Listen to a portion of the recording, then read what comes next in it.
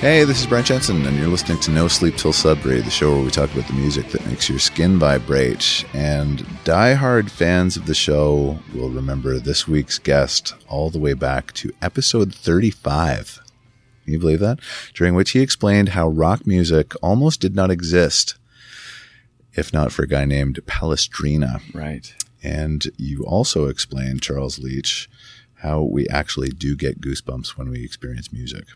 So welcome back to the show. Thank you. Insights guru and semiotician, Mr. Charles Leach. Very kind. Thanks for coming in. Always a pleasure. Great to be back.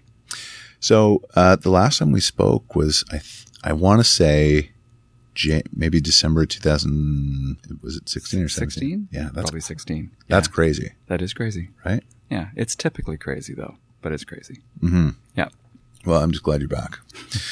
And you've got a list of songs here. So I don't know if I ever told you this, but your episode was a favorite. Really? Among listeners. Yeah. That's so flattering. Yeah. Amazing. Yeah. Thank you. Well, it's fascinating stuff. We talked about, the things that I just named, but also my mind was blown. I won't get into specific details, but like the things that we talked about in terms of the scientific aspects of why we love and crave music were discussed. And a lot of people were fascinated by that. Cool. So I'm ready to have my mind blown yet another time. No pressure. Of course not. No pressure. It's funny though. I was thinking about the relatively academic underpinnings of our talk last time compared to some of the things you have on. Like you actually, most of the time, have genuine, real musicians, except for people who just who like to talk about it. Which is why I had thought about a synesthesia edition. Yes. And of course, I couldn't remember whether synesthesia as an idea was something that had come up in our conversation before. I don't think it had, but it's one of the things I love talking about. So I thought, oh my God, what are the chances that it hasn't come up in conversation with you and me? But I don't remember. Had we done that before, synesthesia? We had not. No. Such a great idea. I love it.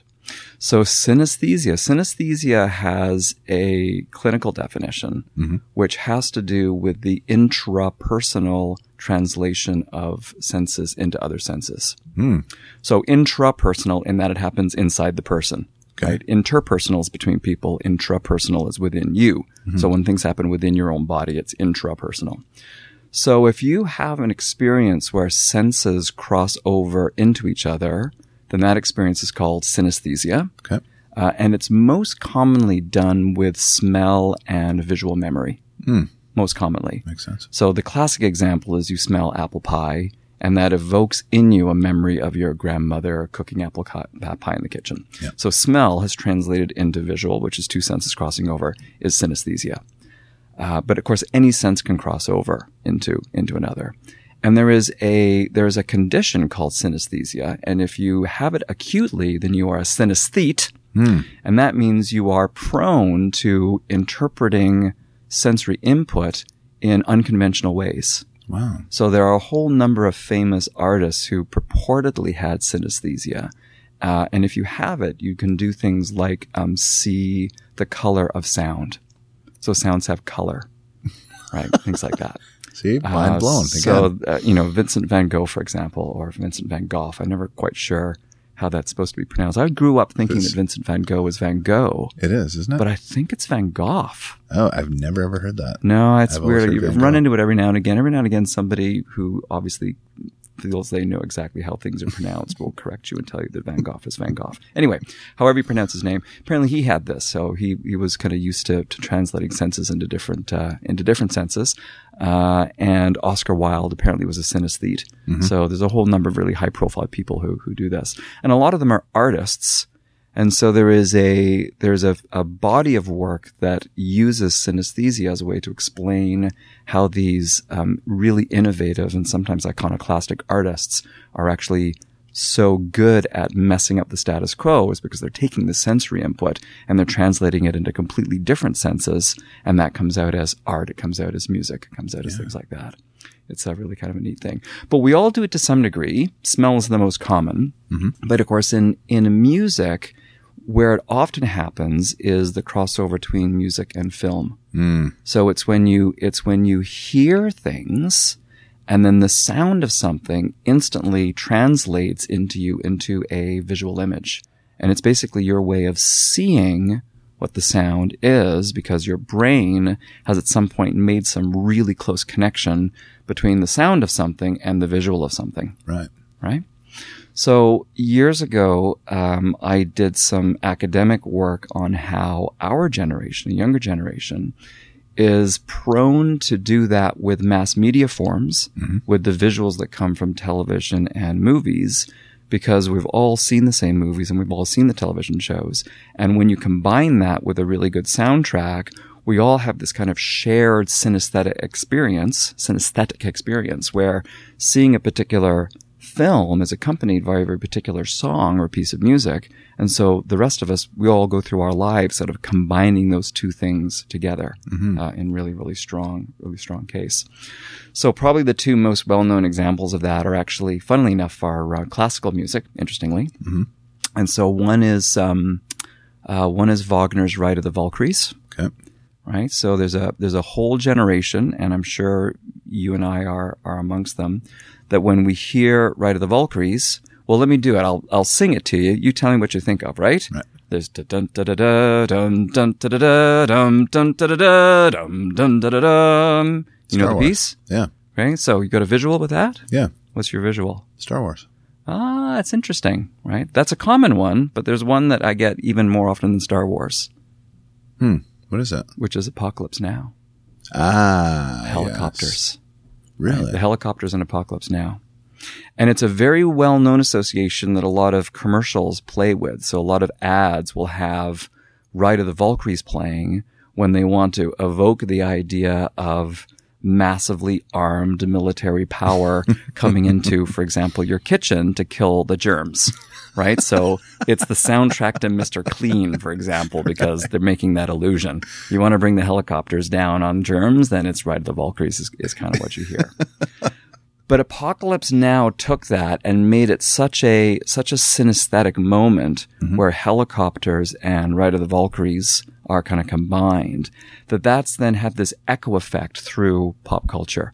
So it shows up in Family Guy and The Simpsons, and it shows up in the Blues Brothers. Yeah. It shows up in, I lost track, there's like 35, 36 and counting sort of media texts that use that. And they're all essentially making an allusion to Apocalypse Now, which kind of used it. And then the other really strong one is Richard Strauss's Also Sprach Zarathustra, which you probably know as bum, bum, bum, bum, bum, bum, bum, bum, bum, bum, bum, bum, bum, which also has a visual for a lot of people.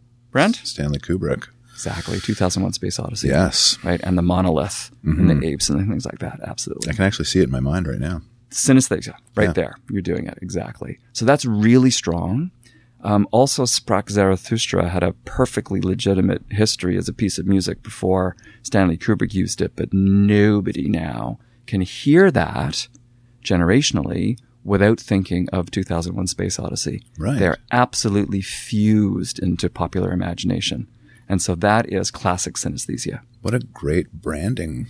Yeah, it's dynamic, cool, isn't it? Right. And then, of course, there's a whole bunch of theory behind that. And one of the theories behind that has to do with something called mutual implication. And mutual implication then ties into something called narrative congruence. And the reason why those things are so strong in pop culture is that the original composer's intent with that music, so the reason why Strauss composed it and the things that Strauss was trying to articulate musically in 1876 are actually exactly the same ideas that Kubrick was trying to communicate when he used it in 2001 Space Odyssey. Wow. Because 2001 Space Odyssey was all about the rise of humanity, right? It's how ape became man. And Strauss composed that music through the text of Nietzsche's idea of the Superman.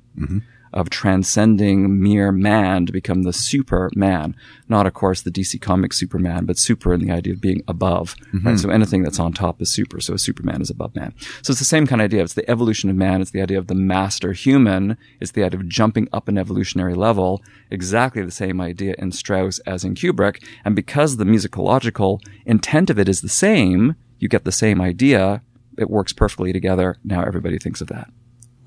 Right. So that's synesthesia, which is great fun.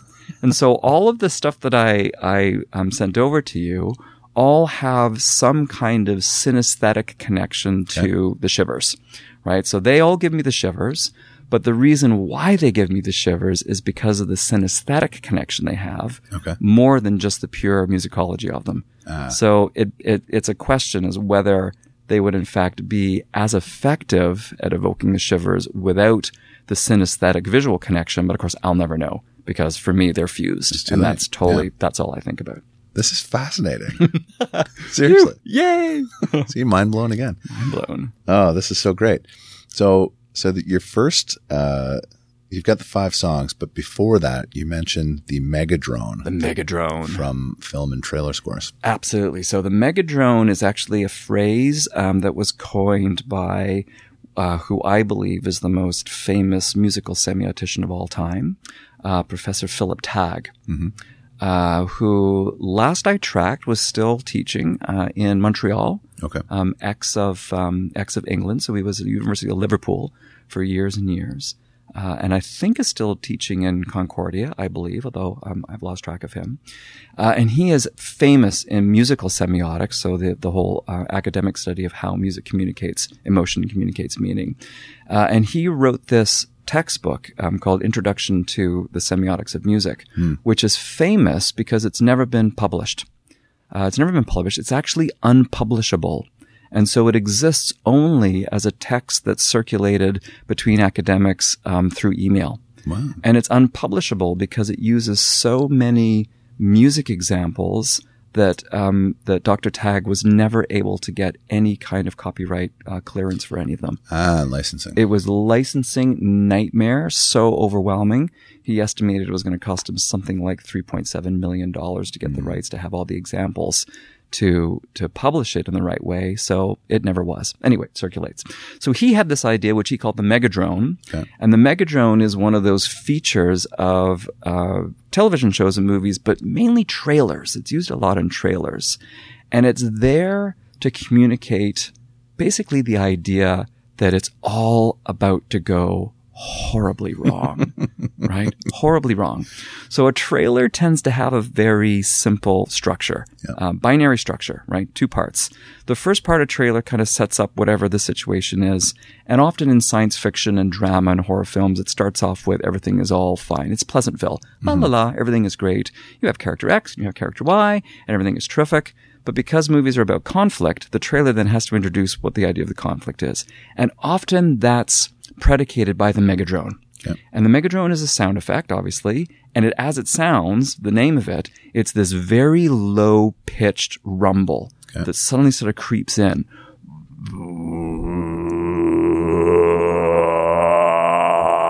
Right? And as soon as you hear that, you know, oh shit, it's going to go wrong. Like it's all going to go wrong. So true. And of course, sure enough, of course it does. It's like a premonition, a musical premonition. And there's some really interesting physiological reasons for why the Megadrone works really well for that. There's something about really, really low frequency bass that makes us nervous, right, as human beings. And part of it is that it's omnidirectional, right? So upper register sounds, you can always tell left from right, which is why we have left and right speakers. I look around this room, lots of speakers. It's always a left and a right signal. And of course, if you get really funny, there's quadraphonic sound and you can have, of course, 7.1 sound. But of course, the 0.1, which is the subwoofer, you only ever need one source for bass because the human body is not capable of determining the source of bass sounds. No. That's why there's only ever one. You only need one subwoofer. You put one subwoofer within a room. The subwoofer will blanket that room with sound. You are not physically capable of telling where that sound comes from. So it doesn't matter where you put it. Put it wherever you want. Doesn't matter. Wow. Right. And of course, your body kind of feels it on this subterranean level. You don't know where it's coming from. You just know that it's there somewhere. And on some level, that's unnerving. Yeah. Like, the hell, man? Where's that coming from? It wasn't there before, and now it's there. Well, where's the source of that? Well, nobody knows. It's just kind of there. And in trailers, as soon as you hear that, you know the shit's going to hit the wall. And of course, sure enough, in a trailer, it always does. Yeah. Right? Then the boogeyman pops out, or the kaiju monsters pop out of Pacific Rim, or whatever. You know, and it's on. And then, of course, from there, the trailer ramps up into whatever denouement the trailer has, and then 30 seconds later, it's over. That's it. Yeah. But you can always hear the Megadrone in these things. It's always the indication that something is going to go wrong. So for me, the Megadrone in a trailer is basically instant goosebumps. I get the shivers every time I hear it. Wow. Because you know that something awful is going to happen. Yeah. It's almost like the calling card of whatever evil is or whatever conflict is going to go on in that. Right. And you know that it's coming. And because you can't see it yet, you don't know there's no visual for it yet, which again, as human beings, really unnerving. Mm-hmm. Right? It's the monster in the closet. It's the boogeyman in the dark. Boogeyman. Exactly. Right? You can feel it on this gut level. You can't tell the source. You don't even know what direction it's going to come from, because that's the way the base response works. You don't know the direction. Could come out of nowhere. Could be behind you. Really super creepy. Instant shivers. Fascinating. Fascinating. Wow. Yeah, so of course we were talking earlier, I couldn't find a good example of that, although I strongly suspect that any trailer for Stephen King's It Yes. will have the Megadrone in it. Particularly the first one, and that's such a great example of setting up the white picket fence Pleasantville situation that Derry, which is the town, is in. And then, of course, as soon as the Megadrone happens, which is when the rain and there's the boat, right, in the trailer. Yep. The way the novel and the movie begins is the paper boat goes into the drain, and sure enough, in the drain lives Pennywise. Yes. I guarantee you that's got the Megadrone in it. I got shivers now just talking about it. Such a great book. Great movie. Sequel's coming out, so that's exciting. Yeah, for sure. That's awesome. All right. So your first song is Heaven 17 and Let Me Go. Let Me Go.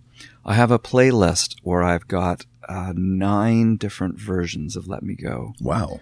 45 minutes worth. So I can listen to Let Me Go for 45 minutes straight, 9 different versions.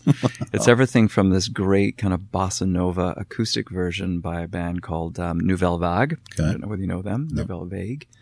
And they specialize in bossa nova 80s covers. They've got like 3 albums worth of bossa nova 80s covers. I have heard of them. Yeah. Okay. Great fun. Anyway, they do a version of that. And then Heaven 17 also has about 3 of their own versions, and then there's sort of various remixes. It's a really interesting song. So, and actually gives me shivers even without the synesthetic part of it, but certainly there's a synesthetic element to that. Heaven 17. So Let Me Go is really interesting because it's one of those songs that really plays very effectively with the transition between major chords and minor chords. Mm-hmm.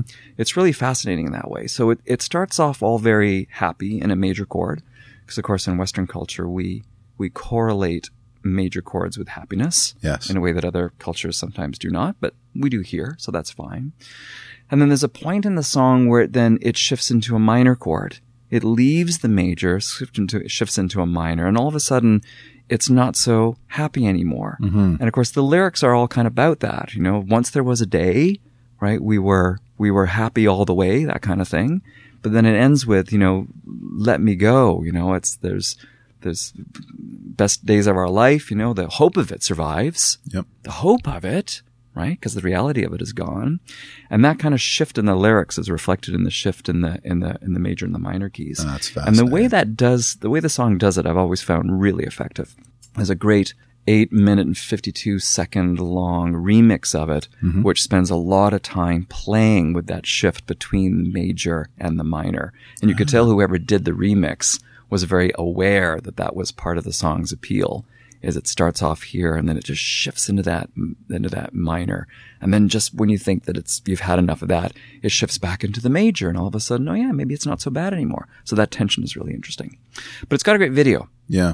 Famous video for its day, which I think was 1982, something like that. I think it is. Black and white, kind of dystopian, post-apocalyptic idea where the impossibly new wave singers are wandering around, I think, London, with no other human beings. And the moment that always gives me the shivers is a memory of seeing it the first time, where I was really struck by a sequence that shows the lead singer running in slow motion. Mm-hmm.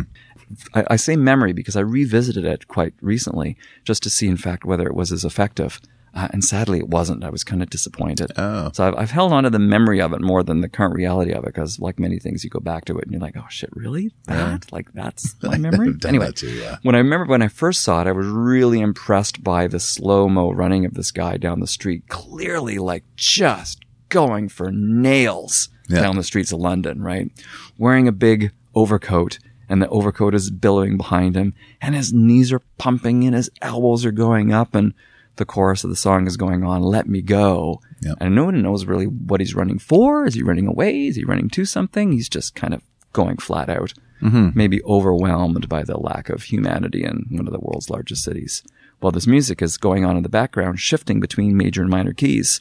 So I can't hear the music without seeing him running in slow motion. For me, that's got the same kind of synesthetic fusing that 2001 Odyssey has with Also Sprach Zarathustra. Yeah. They're absolutely combined for me. And every time I see that, or every time I hear it and I see him running in slow motion, I get a little shiver at the idea that there's something in that transition between the optimism of the major key and the resignation of the minor key that's driven him to run as fast as he can, clearly with no real destination in mind. Like he wants to be let go. Yeah. He's begging to let go. Somebody just, let me go. You've got to let me go, Brent. Let me go, man. Let me go. Though guilty of no crime, was the best years of our life. Yeah. In that video, I do remember it. I watched it recently, and he's with his two bandmates, flanked on either side, and then they disappear. And then he looks around and he's kind of freaked out by that. And then he begins to break into that run. Right.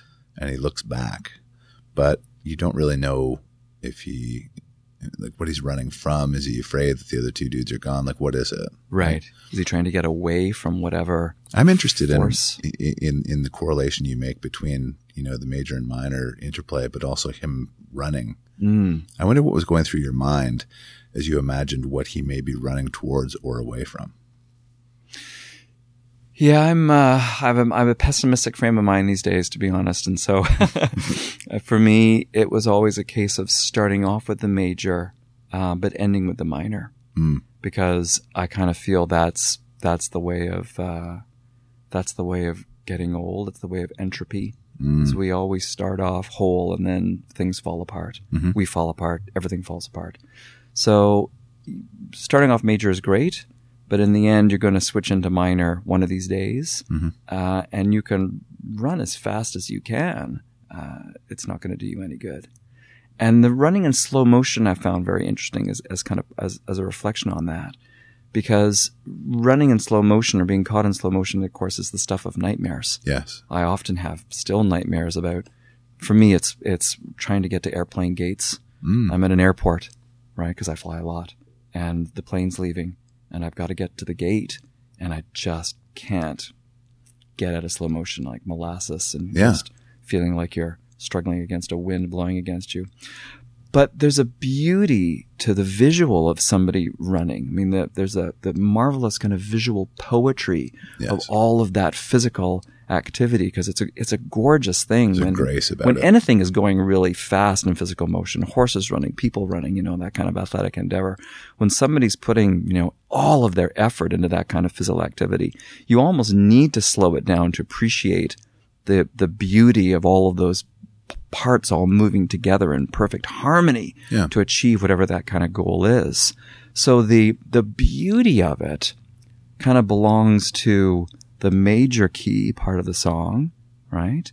The inevitability of it and the fear that he might be experiencing and running away from whoever has taken his bandmates is kind of the minor part of it, which for me kind of suggests that there's always going to be the minor within the major. Like there's always going to be beauty in the resignation and the downside, in the same way that all of your happiness in life, all of the major key part of your life is always going to have that undertone of minor. Yeah. Right? The minor key is never too far away. So if you were going to be optimistic about it, the trick would be then to enjoy the beauty of the major key as much as you can and acknowledge, in a way, in the same way, binary oppositions, you can't really appreciate light until you have some knowledge of dark. That's right. You can't really appreciate the major key without a knowledge of the minor key. It's true. If you didn't have the minor key, there would be no such thing as a major key. That's right. You know, I gave a talk, we were talking about this, I gave a talk in Washington recently, and I touched on that topic about tones and semitones and major and minor key. And so I played Happy Birthday in its usual major key. Right. And then I said, you know, this is such a powerful concept that we can make any song in the history of songwriting sad, even the happiest song of all, Happy Right. Birthday. And people were like, no, there's no way. Not And so possible. I played it. It's like a funeral dirge. Like it's terrible. And people's faces they were shocked. They were like, oh, and almost disgusted. That's a significant thing. It's a powerful concept. Have you seen or heard, I think it might be a YouTube video, the exercise in that where somebody took REM's Losing My Religion and made it into a major key. Oh. So there was a major key version of Losing My Religion. And of course, it's fascinating. It's awful.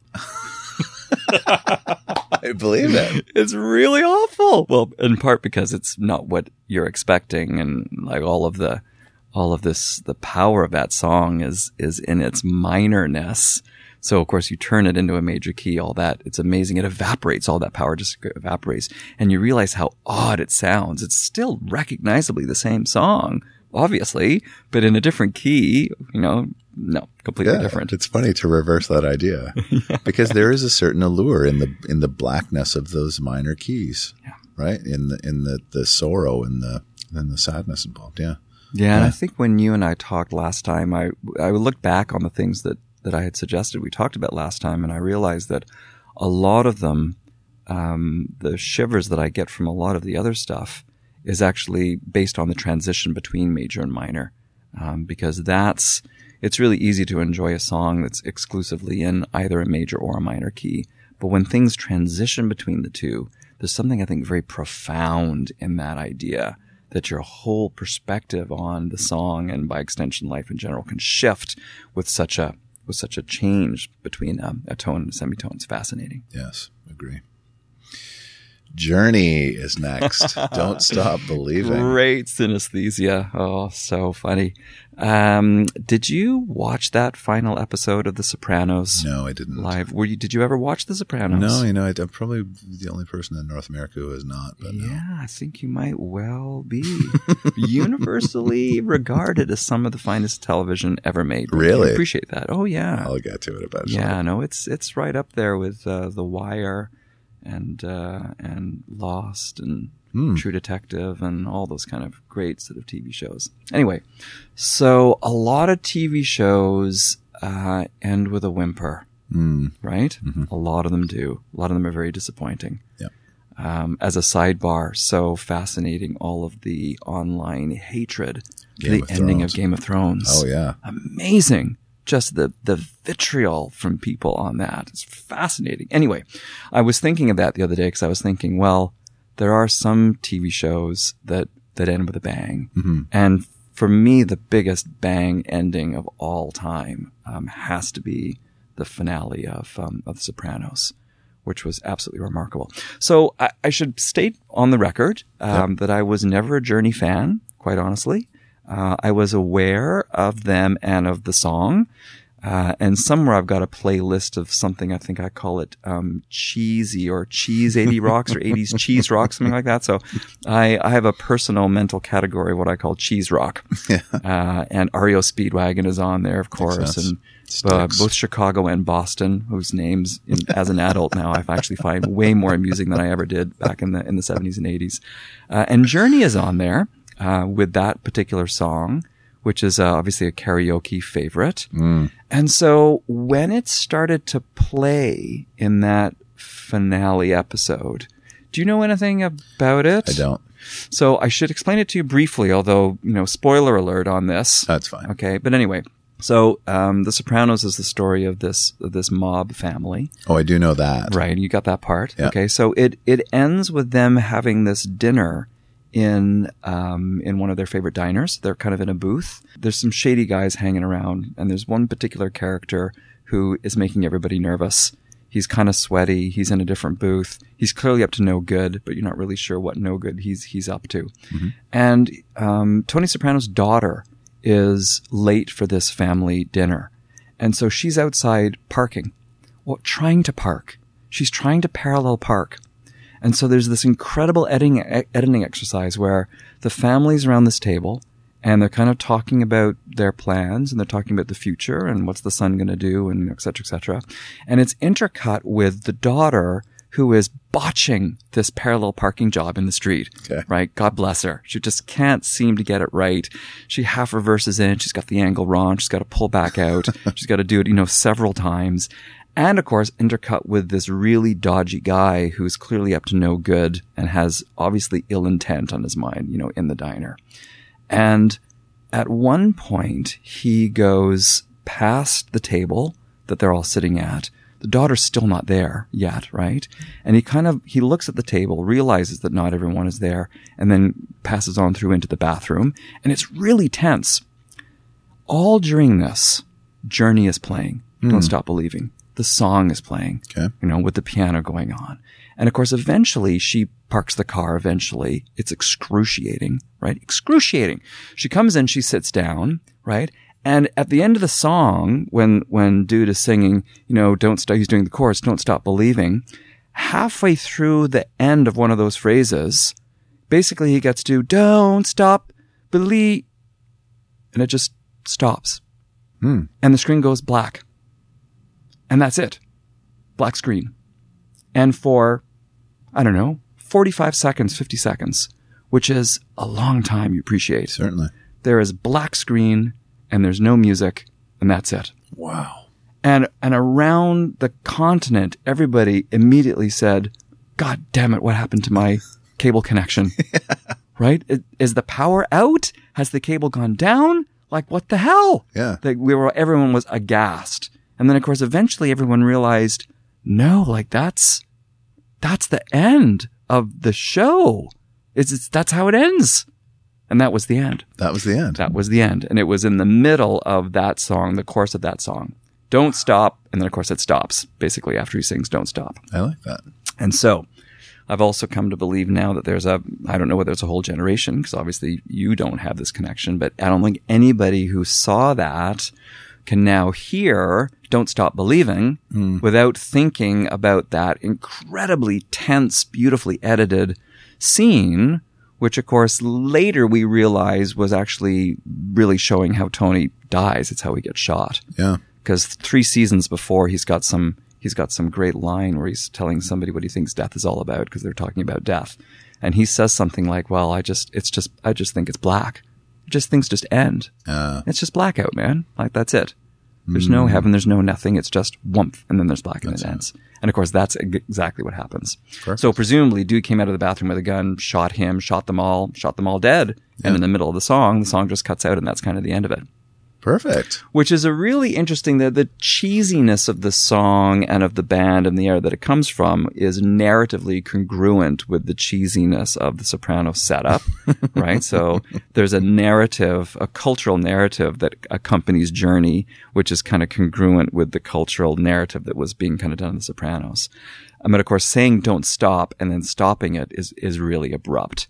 But I certainly get shivers when I think of the tension of the scene, because the tension of the scene was so, at the time, incongruous with the cheesiness of the song, which is obviously a big, lighter anthem. So putting those two in kind of juxtaposition with each other was really novel kind of idea. Yeah. And it was so abrupt and so awful when you kind of realize what has actually happened, that the two of them are fused. Never think of it in the same way ever again. That's a great example. Okay, we have 3 more. Okay. Bjork is the next one. All is Full of Love. All is Full of Love. Great video. So let's talk for a minute about the video. Now, I had never seen it before. Okay. I watched it, after having a look at your list. And it's peculiar. Yes.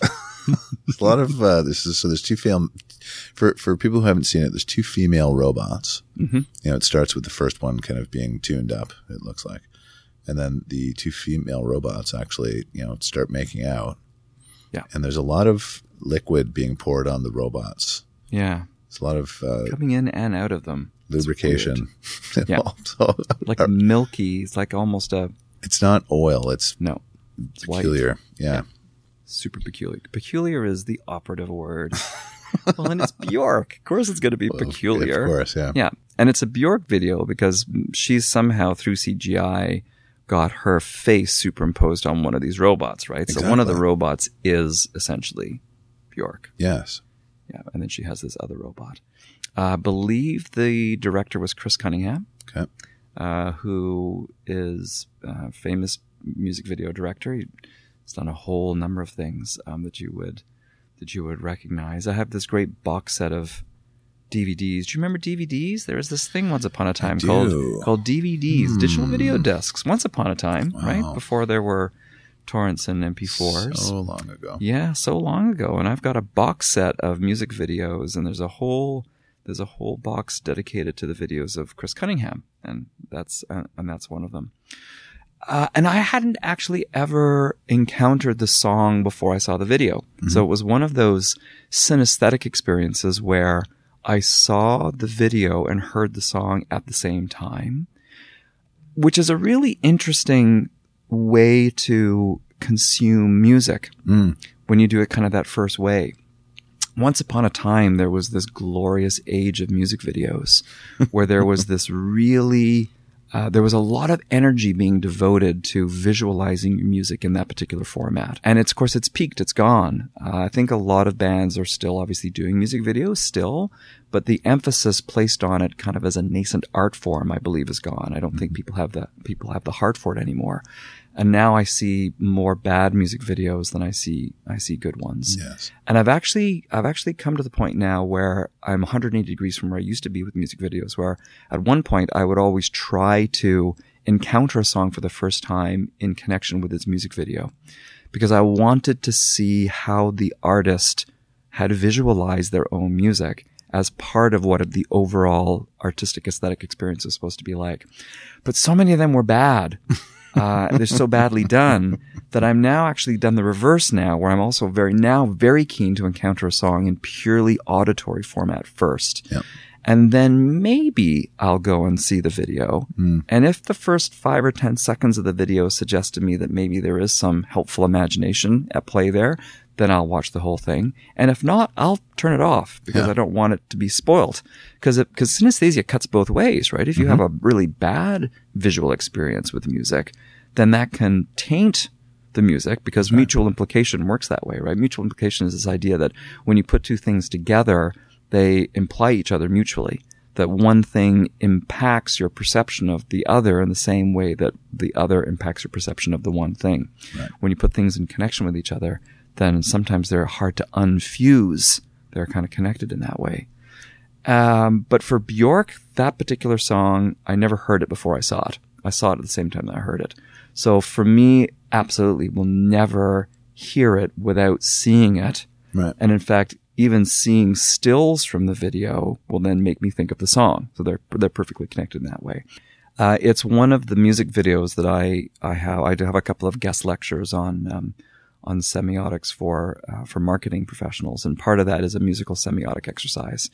And part of it has to do with the role of white in technology, which that music video is also very helpful in. Yes. Because all of the characters are kind of clad in a white casing, a white armor, which is a theme that plays out in pop culture texts all the way through Ghost in the Machine, Stormtroopers, ...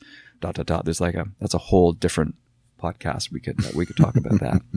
So it gives me shivers because there is some lovely symmetry. There's a lovely poetry to the pacing of the music and the pacing of the video. So the way things gradually come to light, the editing of it, the way everything is kind of in slow motion, very much works with the way that the song is constructed. And then it's got a really transcendent chorus in it by the time she actually starts to sing the chorus, which is the name of the song, you know, All Are Full of Love, that's the point at which the two robot android characters kind of are now gazing at each other with love in their eyes, and they kind of start to make out with each other. And so there's a coordination, a timing coordination between their robot love and the transcendent music of the song. And also the rest of it's just so weird and so odd, but so beautifully filmed and so technically accomplished, the way all of the mechanical pieces are all fitting together. It's really interesting for me, the juxtaposition between the technological mechanics of the characters and the emotion of the music. Because the music is so human and so emotional. And Björk is so expressive. Like, her voice is such an instrument, immediately recognizable. Never mistake it for anybody else, ever. And of course, she's really giving it all in that song because it's a love song. So to combine that with these robots who are being welded together in sparks and this milk light, you know, fluid which is coming in and out of them as they're basically being put together, for them then to find love in the middle of all that technology with the music, there's such a maelstrom of stuff going on there. I get shivers every time for that. But it's synesthetic, because I'm not convinced that the music alone would have done it. It's putting all of that really bizarre science fiction imagery into the music to kind of provide this counterpoint, thematic counterpoint to what's going on musically. It gives you an entire level of depth to what's going on in the song that I don't think you would get from just the music alone. No. And for me, that's the best part of music videos. If music videos can give you a layer that wasn't obvious to you before, or not apparent, or not accessible to you before, and if you can get some hint that maybe that was a layer that was always there in the music for the artist, and they're able to use the visual medium to bring that to you, then that's a wonderful thing. It's complete justification for the entire music video art form. Yes. So for those of you who have not seen this video, I recommend you check it out, see if you share the same views as Mr. Charles Leach. It's a great example of how modern technology, if you want to communicate the idea of state-of-the-art, top-notch, cutting, bleeding-edge prototype technology, the visualization of that has to be white casing on top of black technology, because that is the visual trope that communicates that idea in our culture. And I collected examples of it for this guest thing that I did. And it starts again, interestingly, with 2001 Space Odyssey. Because the space pod that Hal uses to try to kill Dave Bowman is white on the outside, but kind of black technology on the inside. And then Stormtroopers, of course, are the same, right? White on the outside, but black on the inside. Apple uses it, so iPhones are like that. Land Rover did the Evoque, was done exactly like that, white casing, and then all the technology's black on the inside, and so on and so on and so on. Ghost in the Shell, the character of Major in Ghost in the Shell, exactly the same. All androids are built like that. Got to be white on the outside, but you got to be black and complex on the inside. Wow. Yeah. Sidebar. All right. Massive Attack is next. An Unfinished Sympathy. Right, exactly. Now, this I think was one. Do I remember correctly? You weren't as familiar with this one? I was not. Okay. I did watch the video. I was thinking of all of to get to that list, by the way, just again as a sidebar, I started off by thinking of course, songs, music that gave me shivers. And then I mentally cross-referenced that against all of the visuals that I associate with those to see whether any of them were especially effective in either giving me more or better or magnified kind of goosebumps or shivers. And there were a whole number of songs that didn't make the cut. I wanted very much to offer Six Underground by Sneaker Pimps. But then I looked at the video, and the video for that sucks. It's a great example of a sucky music video, right? Done with a budget of $45. Anyway, not Unfinished Sympathy by Massive Attack. So Massive Attack was this dub trip-hop band. The song has a music video that's done in one take. They did 7 takes of it, but it's one take on a Steadicam shot. Yep. And it's really just the singer. They had a guest artist doing the vocals whose name Shamefully, I forget just off the top of my head. And she's singing the song as she's walking through the streets of southern Los Angeles. Yep. That's it. That's the video. But the video is compelling in the sense that, well, first of all, there's an individual with no legs skateboarding behind her, like propelling himself with his hands. Yeah. Which it's very, it's South LA. So she's walking around this very dirty, dangerous looking neighborhood, and it's almost like the visual equivalent of the Megadrum, because like you're imagining something bad's going to happen when she turns the next corner, kind of thing. Right. And it's from what I gather, I mean, it's real. All these people are coming out from their storefronts and looking to see, the camera. Everybody's looking at the camera. So it's not staged at all. The lore is that half of the people you see in that video are uncredited extras who they couldn't actually clear out of the streets. They tried. They said, we're shooting a video here. Mm-hmm. And half the people in that neighborhood basically said, you know what? No, I'm not going anywhere. And so, yeah, exactly right. They were all real. And part of the tension from that comes from the fact that she's clearly oblivious to all of it. She's not paying any attention because she's very wrapped up in her song, right? Which is a sad song, right? It's all about the bad you did to me and you did me wrong. And and half the time she's walking, she's got her eyes closed or half closed as if she's kind of blinking back the tears. And she's clearly walking in a way to try to get away from it, or just walking for the sake of doing something to distract herself from whatever emotional trauma the song is describing, while she's walking through this shitty neighborhood, exactly, where she could, get jumped and killed at any moment, which obviously she's not. And it starts off with a gang.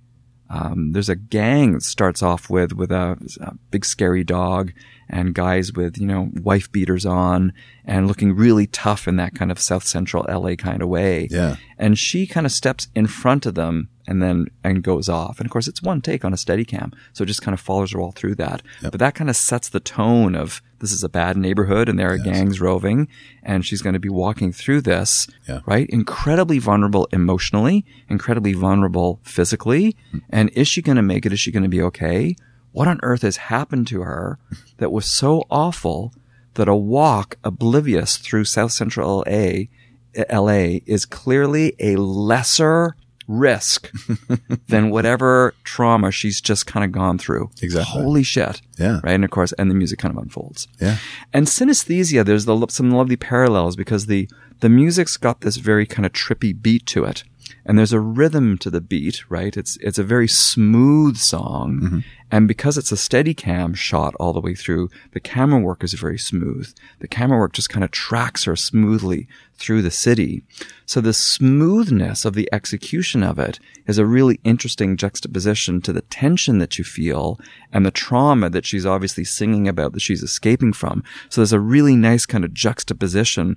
Your brain, of course, is always trying to make sense of these kind of juxtapositions, right? Our brains do that. When you put two things together that don't look like they intuitively belong together, your brain always tries to come up with reasons for why that must make sense. Like, there has to be a reason. There's got to be a story for why X has been put next to Y, given that X has nothing to do with Y. What could that possibly be? Let's try to figure that out, because that's a problem. It's a puzzle. And of course, we want to try to solve that puzzle. And then your brain is kind of engaged with that. Mm-hmm. And it's so beautifully done. And I get shivers every time for that. Yep. Last one, Michael Kiwanuka. Yeah. Cold Little Heart. Cold Little Heart.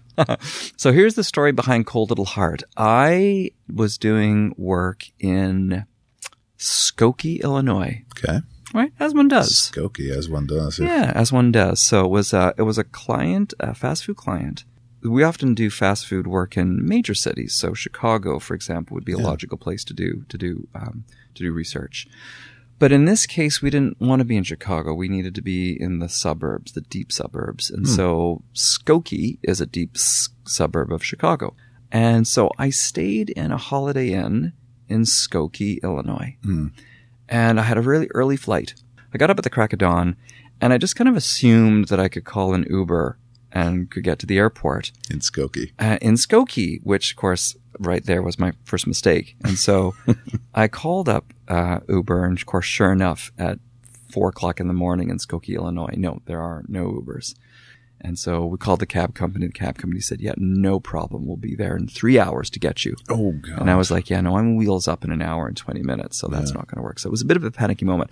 But while I was waiting in some degree of distress, I suddenly became aware that there was the song playing on the speakers in the lobby of this hotel.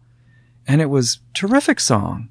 Slow, minor keys, really sad, entropy, world falling apart, perfect for me, as you know, right up my street. And I realized I needed to know what the song was. So pulled out one of the greatest technological tools that humans have ever invented since the apes in 2001 Space Odyssey. I give you, you know what I'm going to say? Shazam. Shazam is the best thing ever. Oh my God. Anyway, so for this song, I pulled out Shazam, and of course I Shazammed it. And Shazam, in its typical, brilliant, inexplicable way, knew instantly what it was.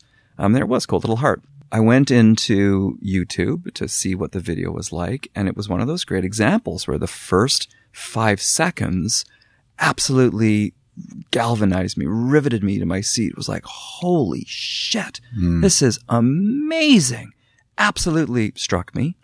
I'd had no exposure to the song in the way that I learned later. Most people have had exposure to the song because it's actually fairly high-profile song used in connection with a television show, Pretty Little Liars.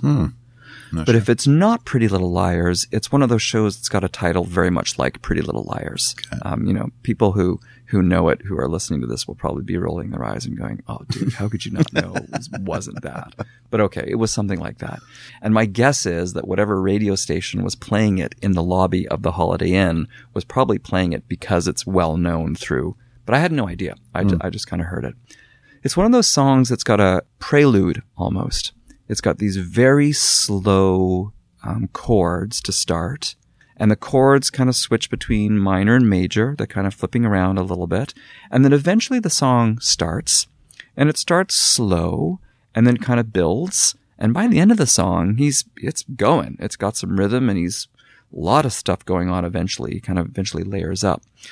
But the music video, I have no idea what the music video's got to do with anything. Not a clue. But it's shot in that kind of magic hour, either at night or in the morning, magic hour, where everything is kind of bathed in this golden glow. And it's got these two characters who are, it seems, involved in something, informed by the music. They're kind of staring at each other. There's clearly something is going wrong. There's some problem, there's some tension, some dramatic conflict going on.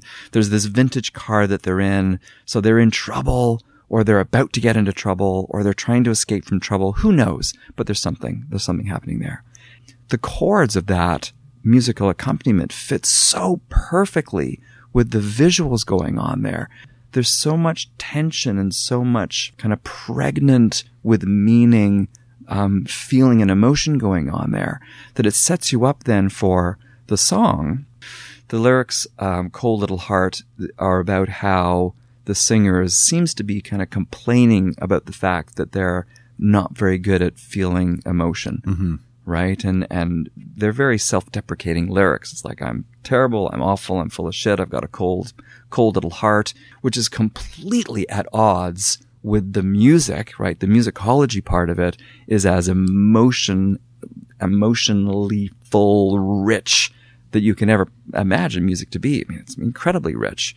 So he's making a liar of himself with the music. And then, of course, on top of that, there's this golden glow visual of these two characters on the verge of doing some awful, terrible thing, or having just come from some awful, terrible thing. And then, of course, as the song picks up, and the song's got this great momentum, and then it builds and builds and builds, and electric guitar comes in towards the end, and it gets kind of really intense.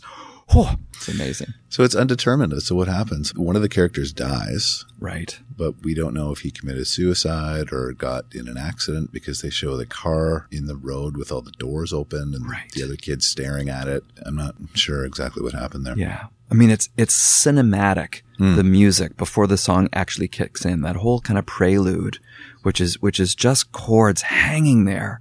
And because they're just hanging and you're waiting for something to happen, and it's so cinematic, the pause and the potential for all to start happening in that is so incredibly rich. Yes. I get goosebumps every time. There's a lot of anticipation. Thank you so much for coming in today, Charles. See, my mind blown once again. Wow. Okay. I'm fascinating. 2 for 2. Fascinating. My pleasure, as always. Do you have time for beer? Let's go have a beer. Absolutely. All right. Great. Okay. This has been Brent Jensen and No Sleep Till Sudbury with my very special guest, Mr. Charles Leach, who I am going to drink a beer with. Till next time, folks, take good care.